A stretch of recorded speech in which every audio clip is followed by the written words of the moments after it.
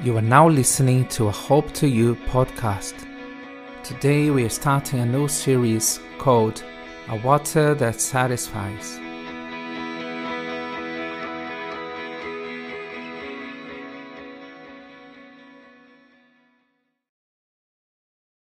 We all need hope. We all need purpose and meaning. And that's really the story of all the mankind. We are always looking for something greater than ourselves. We might find ourselves trying to fill that void in many different ways. Some people will buy more stuff than they actually need, or some others will work really hard or even very long hours. Or maybe we will just binge watch Netflix or keep busy in so many different ways, many different things. But the constant in all of that is that we need something that apparently we cannot get. It's just beyond our reach. And the more stuff we have, the more we do, the less satisfied we actually are. And today I want to speak to you briefly about this hunger, this thirst, this need for more, this need for hope. The Bible tells us about a certain woman that met Jesus by the well of Jacob in Samaria. In that place they talked about this same thirst. So let us read together.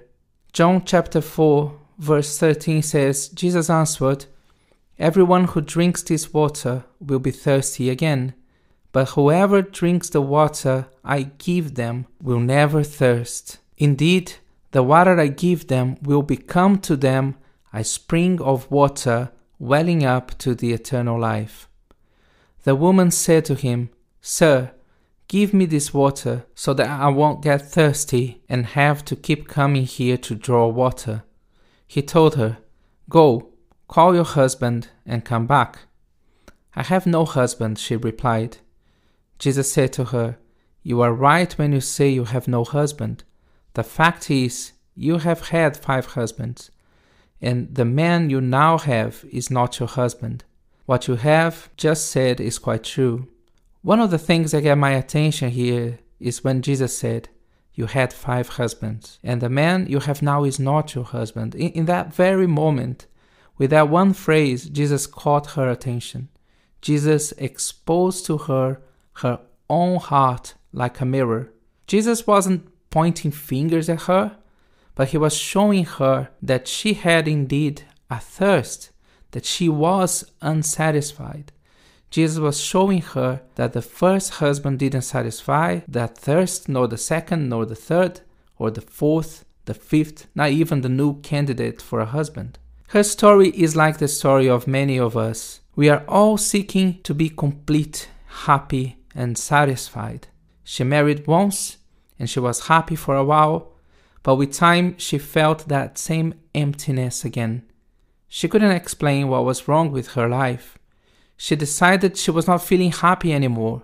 While looking for answers for her inner problem, she probably thought the problem was her husband instead. So she divorced and got a new one. She thought, "Now I am going to be happy. This time I got it right." And so she went, time after time, switching husbands. And none of them was enough. Something else was missing.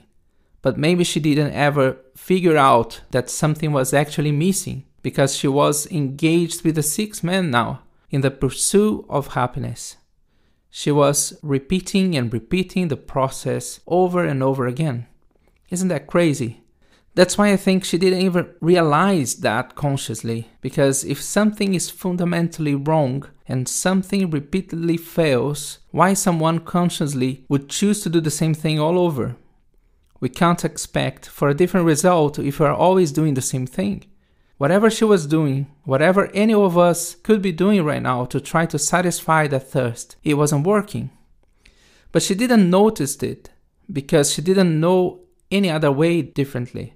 For her, the only apparent solution would be to go out there and find a new husband that could be the answer, and then she would finally be satisfied.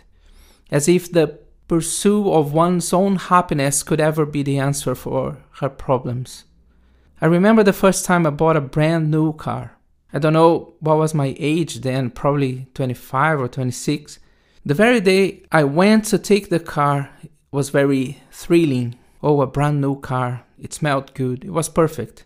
And seriously, the very next day, I was parking my new car at my workplace. And although I was very happy about having a new car, for a moment I noticed all other cars there and how they were all so much fancier and more beautiful and more powerful than mine. For a moment I realized that my brand new awesome car was actually one of the cheapest cars you could buy, and how far I was in being able to buy one of those fancier cars out there. For a moment I felt, maybe miserable, and I have just bought a new car. And then I realized my human condition, that if I have bought a car twice the price of mine, I would also find the other cars much better than mine.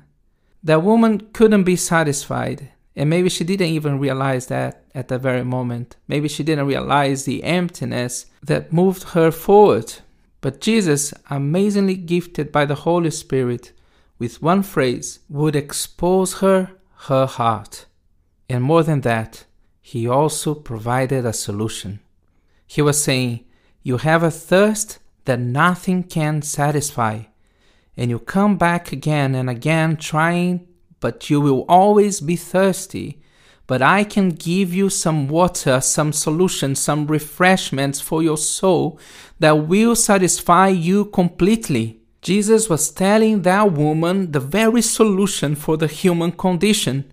Jesus was talking to that woman and to all mankind altogether and saying, there is a water that can satisfy. There is a solution for your inner fights, for your inner problems, for that thirst that you have within. Thanks for listening to this Hope to You podcast. If you want to know more about Hope to You, please visit us at hopetoyou.uk. and also follow us on social media. Spread the message of hope that is in the gospel of Jesus Christ.